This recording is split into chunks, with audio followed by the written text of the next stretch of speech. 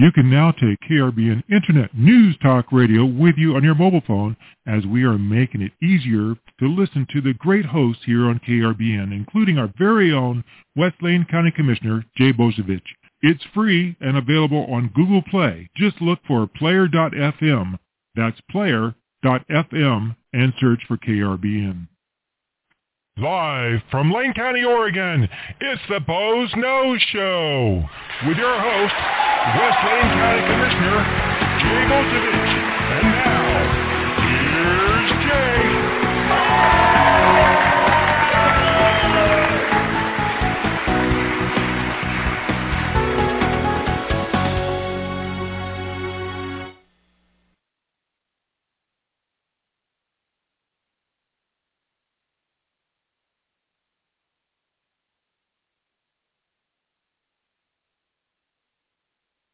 And good afternoon, and we're back.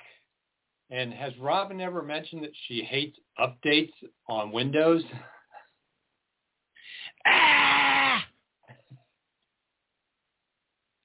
And welcome to another edition of the Boze Noze Show. I'm your host, West Lane County Commissioner Jay Bozovich, and we're coming to you live from beautiful downtown Elmira, where it's bright and sunny, and it's already becoming fire season here in Oregon.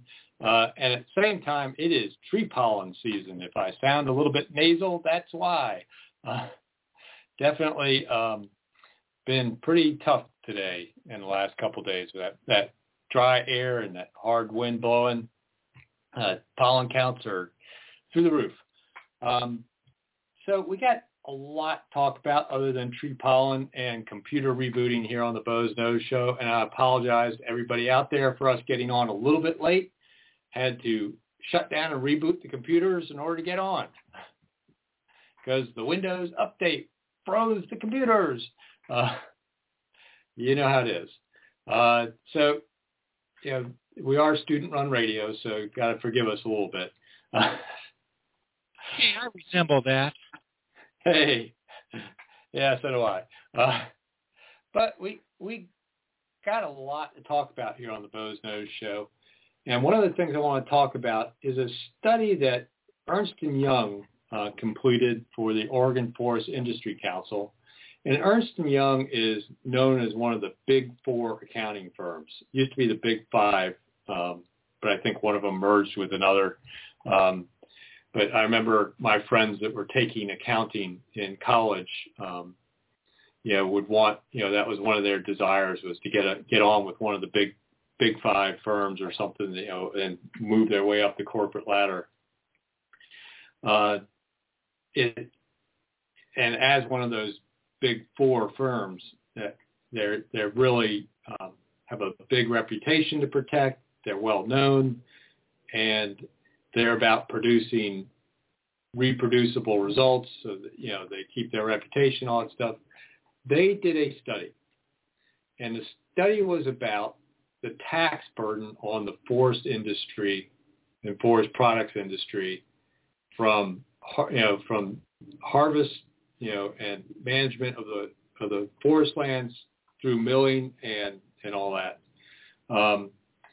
And their study clearly shows that if you take the total state and local taxes they could identify and divide it by the value, the added value to the Oregon economy of the industry, that the forest industry is actually paying significantly more taxes than the rest of the businesses in Oregon. In fact, it's almost 50% more, depending on which business you're looking at. If you look at and this is without the taxes paid for fire assessments, which significantly adds to the forest values, they're paying about 4.8% of their value, added product, their portion of the gross domestic product of Oregon. They're paying about 4.8%. If you look at agriculture, it's paying about 3.6%. if you look at manufacturing, which includes people like Intel, it's 1.9%. And if you do all Oregon business, every business in Oregon, it's about 3.5%.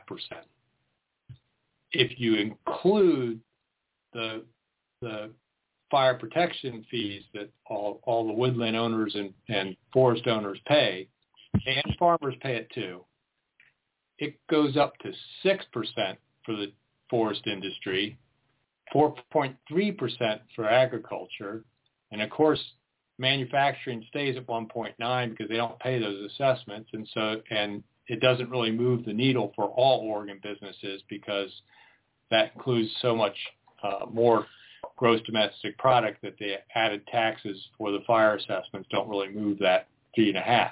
So you're talking about the timber industry paying 6% versus the average Oregon business paying 3.5% tax burden, state and local taxes. And one of the things that the study didn't include, because they only looked at two portions of the forest product industry, the logging side of things and the manufacturing portion of the wood products like the milling and that end. They didn't look at the transportation portion of the wood products industry because they couldn't tease that out of the transportation sector numbers that the state of Oregon keeps. But there's a significant amount of trucking that's involved in the forest products industry, which all pays, the registration fees on an 18-wheeler are like substantial, about $18,000 a year, and the weight mile taxes, which are huge. So when you start thinking about, and logging trucks pay an extra $10 a load there's a specific excise fee on log loads. So, all that wasn't counted. All those taxes and fees, they were trying to be conservative in their estimate of the tax burden on the forest industry. So if they couldn't get an accurate number, they didn't count it. Like one of the fees they didn't count was every time a woodland owner wants to burn slash, they have to pay for a permit to burn that slash. Those fees weren't included because they couldn't track them. So there's lots of fees that weren't included, but there's a whole lot that was, like the property taxes paid on the forest property owners, the property taxes paid by mill owners, including business property taxes on all that equipment in the mills, and a whole bunch of other taxes. So just based on that, the forest industry pays significantly more taxes than a lot of other industries. And other industries that have been given huge tax breaks in this state. Think about Intel and Nike up there in Washington County and some of the big tax breaks they've been given. Yet everyone's claiming somehow or another that the forest industry is getting by without paying their fair share of taxes, and there should be a new tax called a severance tax passed by the state to recoup that lost tax income. It's like, what are they talking about? And at the same time, the same people that want to pass this new tax on the timber industry and the forest products industry are the same ones that are trying to do all sorts of crazy things to prevent the housing crisis, including the idiotic idea of statewide rent control, which we've talked about on the Bo's Nose show. Don't quite understand that all these taxes that they put on the forest products industry ends up being recouped in the price of lumber. What do you need to build housing? Lumber. What's at record highs right now? Lumber, because housing is at record demand. So here we have a clear study that shows the forest products industry in the state of Oregon pays more than their fair share of taxes. Yet we have legislators that want to add tax burden to that industry, an industry that pays family wage level incomes to their employees with benefits. This isn't the service industry. This isn't some, hotels with maid service that barely anyone can get by, working as a maid, or, restaurants with kitchen workers. This is an industry that, on a log landing, the starting wage is $20 an hour for a choker setter. And it moves up from there. So, that's really, when you think about this industry, it's an industry that pays good wages, family, wage, as people like to talk about it. They want to add taxes to this industry that produces a product that's critical to resolving our housing shortages, and don't quite get the fact that it's going to make the housing shortages worse. And if they suppress that industry, they're going to have people losing family wage jobs. So it was an interesting study, and it really gets even more interesting if you look at what's happening over the next several years with the industry. Now, that study where that 4.8% tax burden before the fire assessments was basically based on fiscal year 2019 data.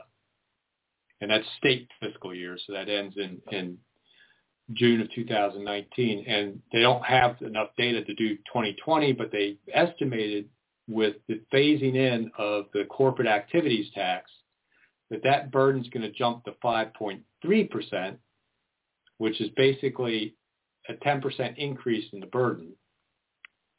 And then when in 2021, the corporate activities tax will have a full year. It only has a half year in the fiscal year 2020 because it started January 2020. And in fiscal year 2021, it'll have been in for the entire, so you have 5.4% tax burden. And then in 2022, there's a new tax that comes on the books for Oregon businesses. That's the family leave tax. And that's going to jump their burden up to 5.7%. So, it continues to, it's not just that it's already ahead of everybody. Now, all the rest of the businesses are having the same thing happen with the increasing tax burden. So they're paying more than any other industry, basically, a tax burden, and it's already set to increase with what's already on the books in Oregon. So, think about, where that money is going to get made up in the system. You either have to automate and figure out how to get rid of employees and save money that way, or you raise your prices, lower dividends, whatever it is, that taxes that get sucked into the state have to be made up somewhere, and it usually is in the end price to the consumer. And we all know we're in a housing crisis. I mean, the state had to put in a eviction, moratorium to prevent people from being evicted during Governor Brown's, COVID shutdowns.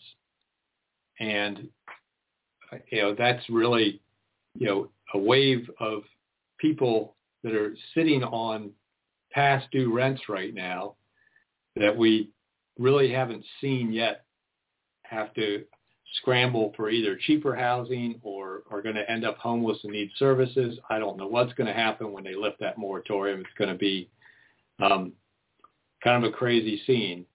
But we really, it's really makes you wonder, what's going to happen. Yet somewhere Representative Paul Hovey has decided that the timber industry isn't paying their fair share, doesn't understand that taxing them is going to only raise the cost of housing in the state and country, because Oregon supplies most of the lumber for this country. We're the largest producer of dimensional lumber in the country. So if we start taxing that industry, we're talking about hurting the housing market for the entire country. It just doesn't make sense. And I just don't understand why they're heading that direction. But if you have a reason why they should be raising taxes on the timber industry, or you don't agree with the Ernst & Young study, you can always give us a call here on the Bo Snow Show. Because of student-run radio, I forgot to give out our number at the top of the show is 646-721-9887. And that's how you can reach us on the Bo Snow Show. And just press 1, because that lets Robin, my call screener and producer extraordinaire and computer having to reboot her person, know you want to get in on the air. Again, that's 646-721-9887. Just press 1. We're kind of old students, Yeah, we are, both of us. Old students that get daily mail from the various elderly organizations that want us to join to get discounts. But I digress. We are of a certain age, aren't we, Robin? Yeah, both of us remember Watergate. That just can kind of put you where we are. I was a teenager still, but I remember it because my father covered the hearings on CBS Radio live when I was a kid. Well, a teenager. So, yes, my connection to Richard Milhouse Nixon. I never met Tricky Dick, but I did meet President Johnson at one point when I was a little boy, and I was a really little boy at that time, and he was a giant of a man to me. I was almost afraid of him. He was such a big man. My hand disappeared in his when he shook it. So, but I digress. Oh, not a crook. Yes, I am not a crook. But back on to the whole timber taxation thing. I've been joined by dual poodles here, which you can't quite see on screen. If you're wondering what's distracting me, you kind of see a tail wagging in the background there. If you're watching on Facebook Live. Back to timber taxation. I encourage people to, go and look at this study, look how detailed it was. They're very upfront about what the limitations of the study are. They have that imprint and all that. I believe it might be available through the Oregon Forest Industry Council website. If not, I've got a PDF link I can send to people if you contact us through the show. Talk at KRBN. I'm screwing it up. Our email, Robin, save me. KRBNradio.net. Yeah. I want to put news there it's somewhere. Talk at KRBNradio.net. Now you got me going. Yeah. Talk at KRBN, not KRVM, Yeah. KRBNradio.net. And if you don't get that, that's kind of a short for K Robin. Hey, my station, I can call it what I want. So KRBN.net. So drop me a line. I'll forward you a link to that PDF. You guys can look at it, but it clearly shows that there's not some big cheat going on. And there's a lot of confusion out there because people hear about forest property tax deferrals. There is a program for that, but it's available to small woodland owners. You can't own more than a certain acreage and qualify for that. And it's not just the parcel size, it's your total woodland ownership.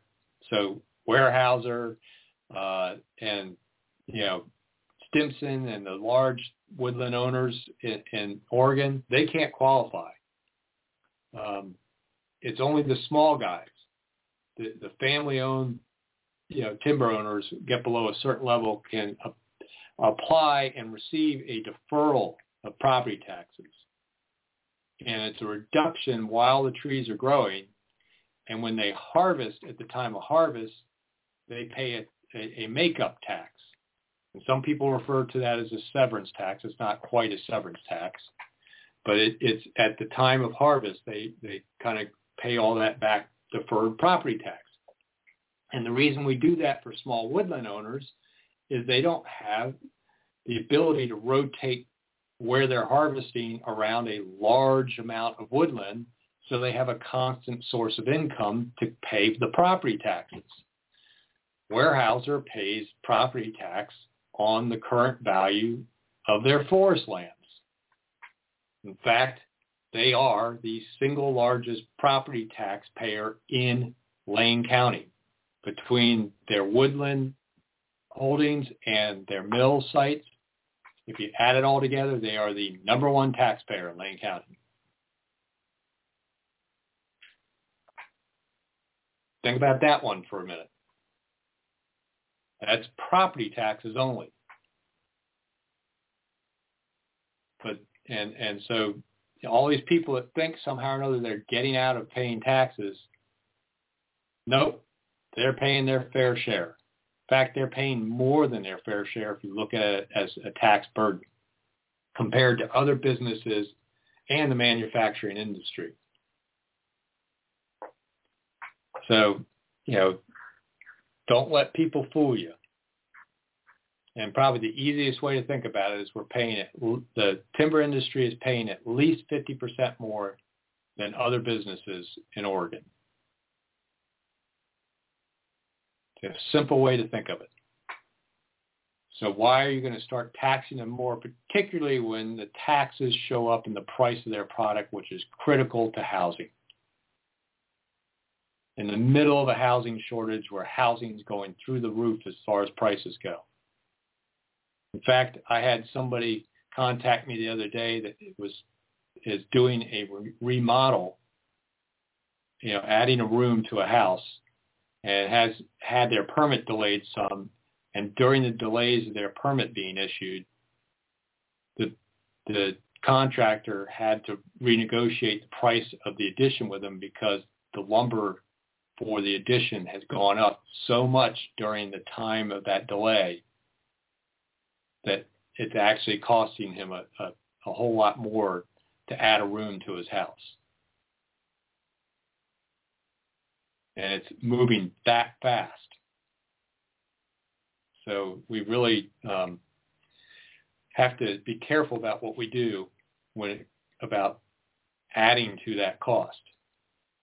If anything, we should be looking at ways of reducing the tax burden and making it cheaper to build houses. We should also be looking at ways to move those permits faster, which is one of the reasons why I voted to approve those 7 additional positions in our permit department last week, along with, while we were waiving permit fees for the fire victims, we also added a bunch of staff. We'd added 3 previously, so we've added 10 staff to our permit department in the last 6 months. Well, I should say we've authorized 10 new staff. I think we've only hired 3, and we're in the process of trying to hire that additional 7 right now. Hopefully we'll move permits a little faster. But that's, one of the things we got to do, try and get more houses built, is get more permits issued and not add tax cost onto an already expensive commodity for housing. So, but, speaking of housing, it seems like even Eugenians have finally gotten fed up with the number of homeless in Eugene. I had a call from a business owner in West Eugene, who I will not name because I don't want to hurt their business or have him get any repercussions, but their business is in an industrial park with a street that has commercial parking only signage on the street because they have to queue 18-wheelers getting in and out, loading docks and stuff, and they got to maneuver 18-wheelers on this street. Well, lo and behold, like a lot of streets in West Eugene industrial areas, first one RV parked, then two, then three or four, and then the street became lined with RVs to the point where they can't maneuver the 18-wheelers around easily to get in and out of these facilities. And of course, some of these spaces were also used by employees as overflow parking, no longer available now. They're dealing with the garbage. And, one of the things he says, a nightly occurrence. In the evening, cars show up because I guess some of these people are working, which, is a good thing. But the cars show up with the family and all that stuff, and then the street becomes a playground, and kids are running up and down the street and running, everything from, motorbikes and, their Barbie electric cars up and down the street, making it, pretty unsafe if an 18-wheeler has to enter the street. And then they end up with music and bonfires and everything else, and it becomes like a street party almost every night out there. And I don't want, there's other things that are happening, drug use and a few other things going on out there. But just, finally, enough people were fed up that the city of Eugene kind of got an earful on Monday night when they had their city council meeting, particularly from business owners, talking about how their employees can't even get in their businesses, similar to what this gentleman was describing to me. And City of Eugene is going to try and do something about it. They're going to try and make some tent and park vehicle camping available in some other areas and try and move these people out of these industrial areas. We'll see how successful that is. The last several attempts to congregate this sort of camping in government-run sort of camps like that has usually resulted in some pretty lawless situations where it hasn't been successful. So I don't know what the real answer is, but apparently even the folks in Eugene are finally, in some ways, getting fed up with just being the open arms. We're okay with the homeless being here. You shouldn't, do anything about it because they can't help it. It's not their fault and all that stuff. And people are starting to see, maybe this looks more like a lifestyle or a choice by some of these people. And maybe they're not really being responsible citizens and being held accountable for their behaviors. And I think that's starting to impact businesses, and that's kind of where it starts to really get the city council's attention, because businesses mean taxes. And they're not getting a great reputation, as Eugene is now the number one city for homeless per capita in the country, and number one by a good ways. So just think about that a little bit, according to a recently released study. So if you're kind of thinking that there's a lot of homeless people in Eugene and more than you see in other towns, you're right, because there are. Number one. Woo! Eugene's number one. That's a distinction I really wouldn't want to be. And you kind of got to wonder how much of that's the result of Measure 110 and the complete decriminalization, basically, of drug use in the state, where it's become a misdemeanor that you get a piece of paper saying you either have to pay a fine or attend a class or get access services, and which is pretty meaningless to somebody in full-blown addiction. Whether or not people are coming here from other areas because they don't want to end up in jail in those other states that hold them accountable for their behaviors. because for the most part, some of these people that are addicted are committing crimes to pay for the drugs for their addictions, because you can't take an Oregon Trail card and purchase meth or, opioids with it. But, there are some folks out there that are out there because of the high cost of housing. Let's go back to my initial conversation about taxing the timber industry. And it's, surprising how little people get that they're doing things that add to the cost of housing when they're elected officials. And, it's interesting to watch the city of Eugene suddenly get an earful about homelessness. And it's the same city council that oversaw the Envision Eugene process that basically manipulated data and manipulated assumptions to come out with a result that said they didn't need additional land for housing. Try and buy a house or rent an apartment in Eugene, and you'll find out how expensive it is. So those of you that, are all saying, well, it's really about the cost and people are losing their housing because of COVID and it's not their fault and all that stuff. Well, you might want to also talk to your city council about maybe going back and relooking at Envision Eugene, looking at how they can be proactive to encourage housing. I watch the city of Springfield. They're doing everything they can to encourage housing. I mean, several years ago, they did a lot to reduce their system development charges for affordable housing projects.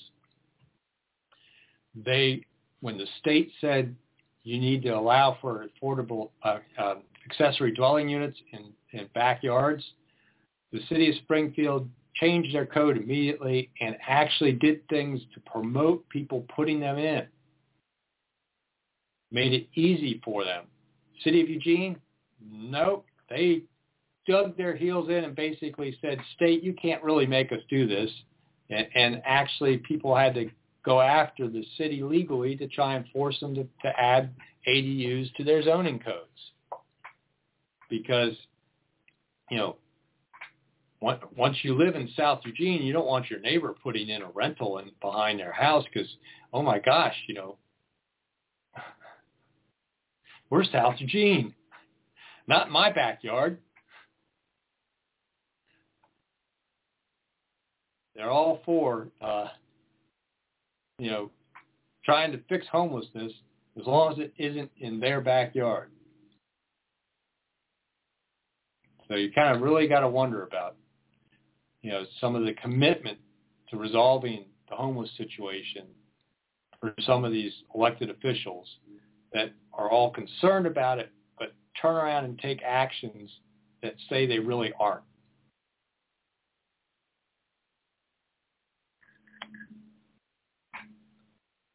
So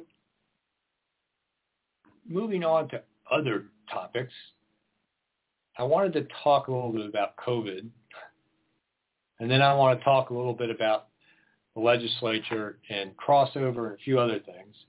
But I'll pause and give the phone number again because I'll talk about whatever you want to talk about. If there's a topic I haven't brought up and you're dying to talk about it, give us a call here at 646-721-9887 and just press 1 so we know you want to get in on the air. Excuse me. A little water wet the whistle. Like I said, it's pollen season, and I'm struggling. I lost my voice the other day in the middle of a conversation because of the pollen. So hopefully that won't happen today. But anything you want to talk about here on the Boze Noze Show, again, 646-721-9887. Just press 1 so we know you want to get in on the air. But let's talk a little bit about COVID because it's been in the news a lot, and we got our quote, warning week email from the governor's office yesterday. And right now, if nothing changes between now And the end of the week, as far as case counts go, we are going to move from low risk to high risk a week from Friday on the 23rd, which will not be good for our restaurants because that cuts back their capacity again. I think they're down, I think they're allowed to have 25% capacity at that point. And there are other restrictions. Theaters have to reduce capacity. It's not a good thing to be going backwards. So it'd be great if we could keep our case count down. We were up a little bit higher about a week or so ago. With our daily numbers, they've come down a little bit, but they're not coming down far enough, fast enough to keep us out of that high risk. But if they were to come down pretty fast, we might be able to drop at least a moderate. I don't think we can stay in low. I don't think we can drop them fast enough to avoid that because it's a 2-week average. So that's what's going on, and it's happening around the state. Almost every county's moved up. And fortunately, they're not putting counties into extreme risk now because they've decided, finally, to not just look at case count, but to look at hospital capacity and whether there's, surge capacity left in the hospitals in the regions that these counties are located. And it has never been, even when Lane County was in our extreme risk case count-wise, we never were at risk of running out of hospital capacity in the Lane County regional area. So with kind of, that extreme risk restrictions, which allowed no in-restaurant dining, everything had to be outdoors or takeout, and basically a lot of businesses like gymnasiums were closed and all that. It didn't make sense.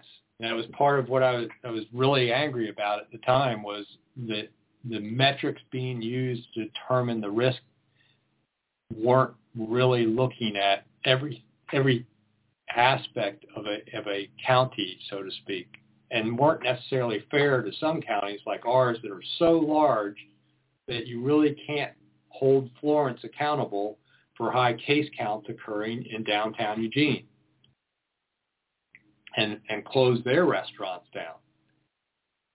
So at least we got one portion of that metric fixed and added in this issue of hospital capacity to the extreme risk category. Now, if they would only start looking at some of the other issues of metrics, it'd be helpful.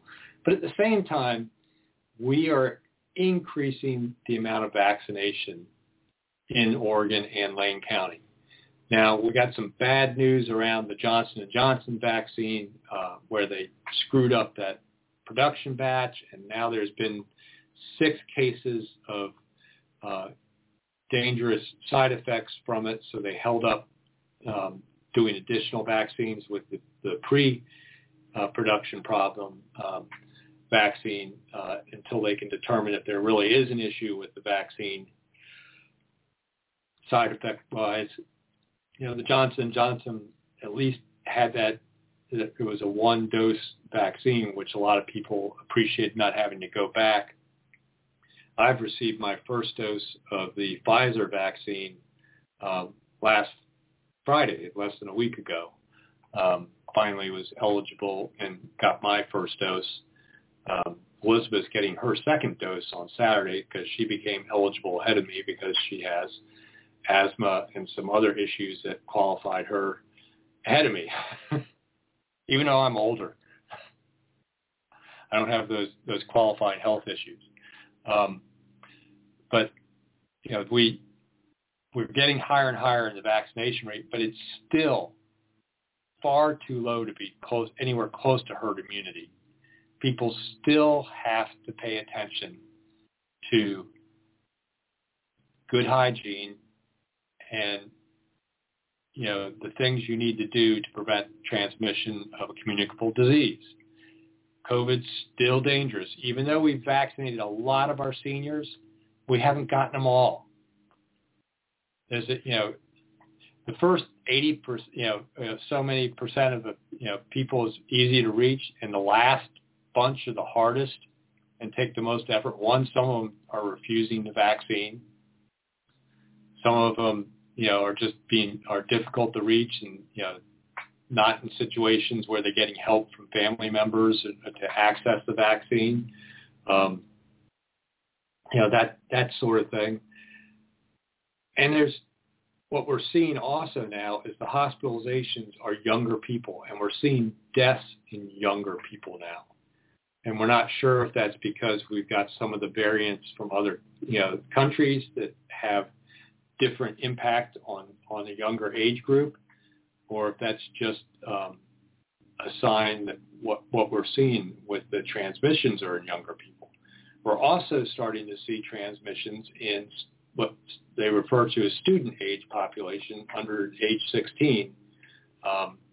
That's not near the college age folks because the school's reopening. So we still have to be wary. We still have to do all those things we've been telling you to do. Wash your hands, wear a mask, don't touch your face, stay home if you're sick, keep 6 feet apart from people if you can. All those things are smart things to do. And they help keep our case counts down, which is unfortunately the major metric OHA and the state are looking at to determine whether a county is in whatever risk level. And it has a big impact on our small businesses. I mean, Kroger's, i.e. Fred Meyer, and Costco and Walmart aren't hurting. Amazon's not hurting because OHA and the governor decide to shut down restaurants, close gymnasiums, and limit, theaters and everybody and size of gatherings down. That doesn't affect those guys. In fact, they're doing really well right now. So if you're one of these people that really likes small local businesses, do your job. Keep the case counts down. Whether you agree it's a dangerous disease or not, every positive test is a case count that adds to that risk level that the counties see. And if we can keep those case counts down, we may be able to avoid, damaging those small businesses, which is where I would like to see things happen. Plus, it keeps more people employed. That's my soapbox moment for the day, is to maintain that social distance. And, we are at a point where the legislature today is a magic day. At the end of the day today, if a bill hasn't moved out of its respective house, it dies, with the exception of certain committees where bills never die, which that makes them committees where bills get parked quite often so they don't die, which are the revenue committees, the rules committees,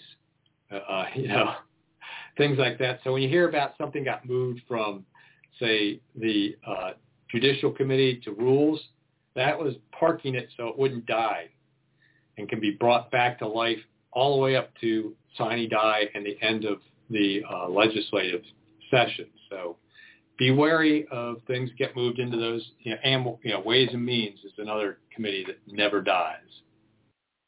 So those are the House and Senate side, any of those committees, the bill's been moved over there. It's been parked to prevent it from dying. But we're going to see tomorrow probably, you'll hear about a bunch of bills that just didn't make it through the process. And some people will be lamenting some of them. Some people will be cheering that they finally died. And I'm usually the one that's cheering they finally died. Because it seems like, I don't understand the need to add to our legal burdens sometimes that legislators feel. They invent reasons to pass legislation that often is not well thought out and with a lack of understanding of the unintended consequences of passing that piece of legislation. But we're looking at, one of their, quote, witching hours today called crossover, and that's meaning crossover from one house to the other. So we'll see if some of the things like the lock your guns up bill that's in the House, whether that gets moved, whether we see, some of the other craziness like the severance taxes and stuff, but I think those got moved to revenue, so they're not totally dead yet. We'll see a whole bunch and hear a whole bunch probably starting Thursday and Friday as people figure out what died and what stayed alive, what was parked in one of those safe committees, what bills may have been parked in one of those safe committees with the sole purpose of being gut and stuffed later on. And if you've never heard the term gut and stuff, basically the first words in a legislative bill are, it talks about what it's pertaining to. And if it has a general enough pertaining to statement, they can gut and stuff it with just about anything that fits that subject. So you'll see bills with very broad pertaining to statements parked in these safe committees, waiting to be gut and stuffed with something that they didn't want to put out for the public to see early. It's a devious way of hiding your agenda from the public.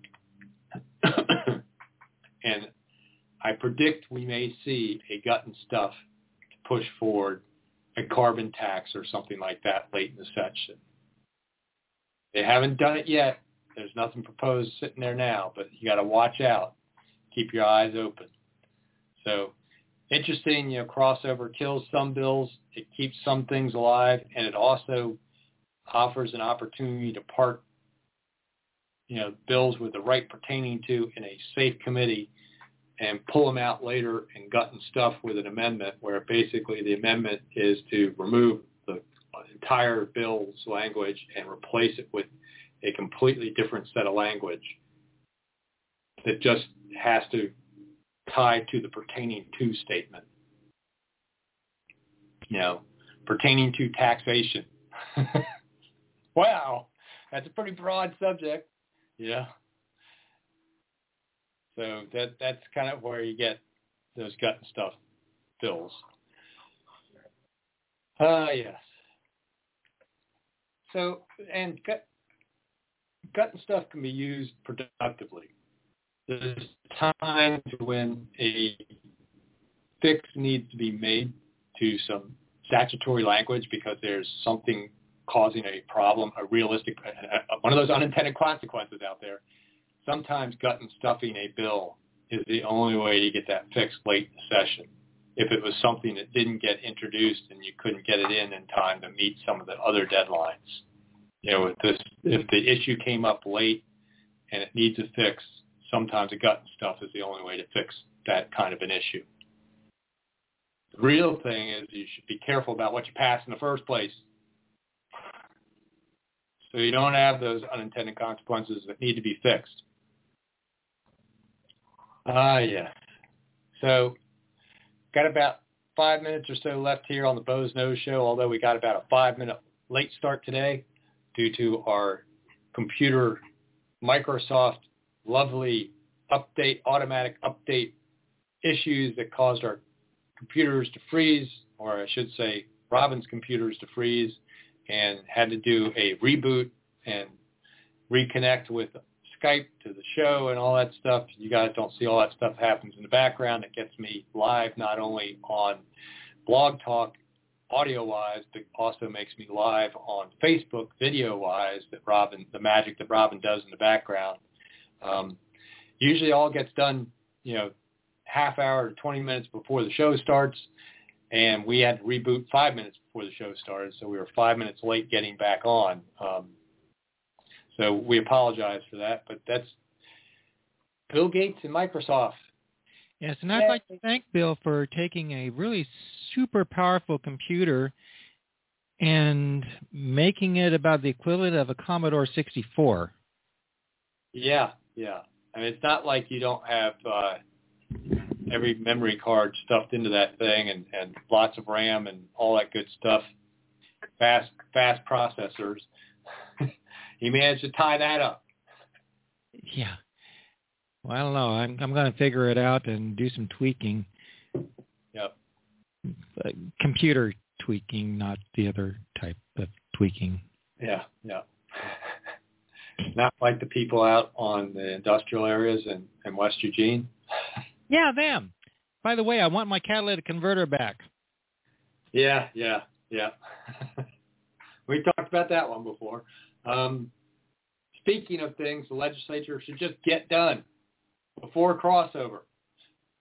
I haven't checked on that bill. I should check on that bill.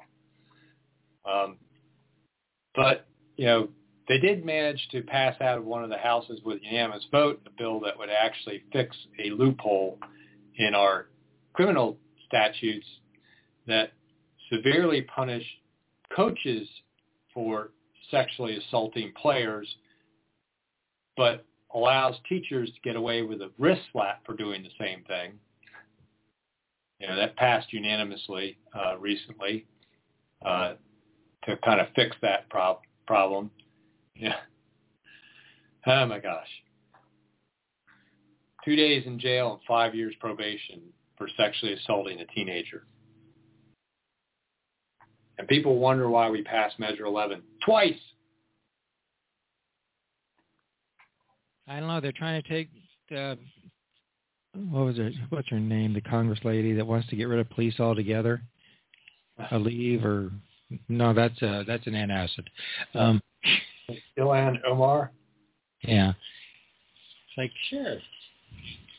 Let's take away your guns, take away your police. Do we have to get a permit to dig a cave and hide in it? Yeah, probably. I imagine there's some kind of permit requirement for that. And then, of course, you're going to have to get it inspected. You're going to have the proper shoring. And of course, we'll have to make sure that cave doesn't have racist overtones. And speaking of that, next week I haven't been able to access the background materials, but next Wednesday, the Board of Commissioners is going to be looking at an ordinance to declare a public health emergency due to racism. Huh? Yeah. So now I do know that there is racial disparities in health outcomes. That may not always be due to racism. Some of them are. But I think declaring a public health emergency around this has got to have some other political agenda behind it. And I will, for next week's show, we'll probably be talking about that, but I will be looking into that, what is being proposed, because when this was initially talked about at the board, the one question I asked is please have a definition of racism in the ordinance. Because as we talked about last week on the Bo's Nose show, now teaching mathematics in certain ways is considered racist. Evergreens are now racist. And chronological museum displays are racist. What? Yep. Now I know why Elon Musk is working so hard to get his space program off the ground. He just wants to get the hell off this crazy planet. Yeah. Yeah, maybe Mars will be better. To me, the epitome of racism is thinking that there is more than one race other than the human race.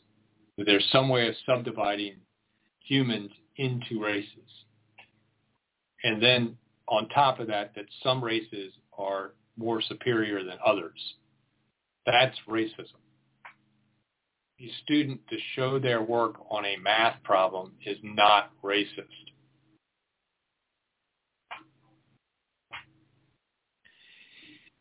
I am shaking my head. Of course, I saw a video recently where Joe Biden was very proud that the Caucasians becoming a minority. Yeah, and it's bound to happen.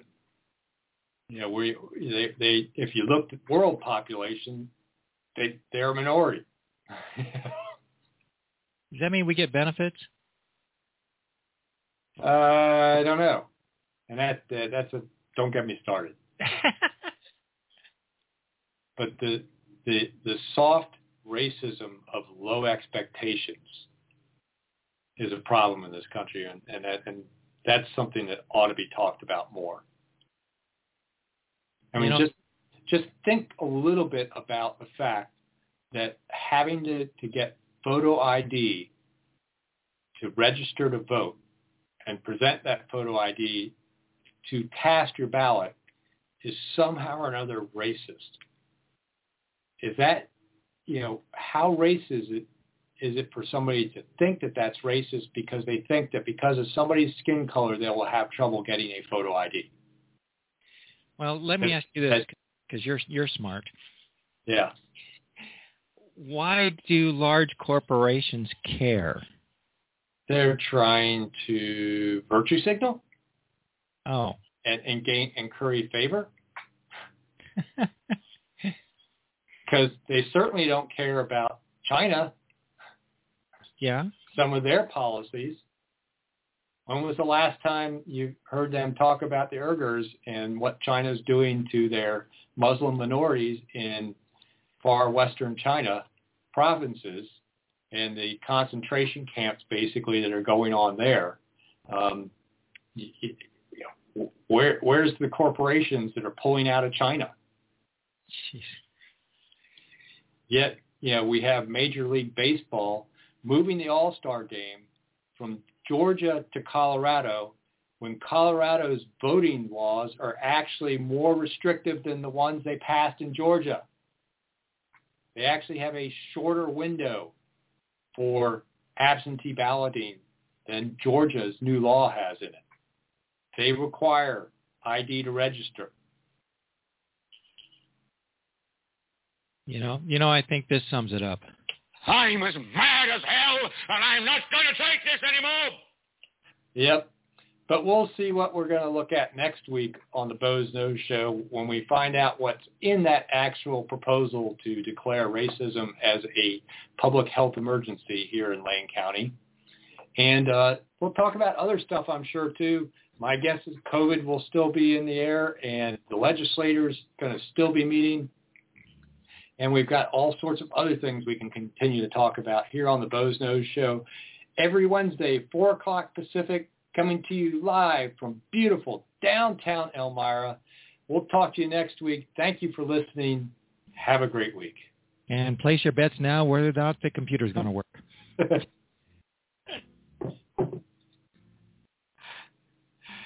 Over and out.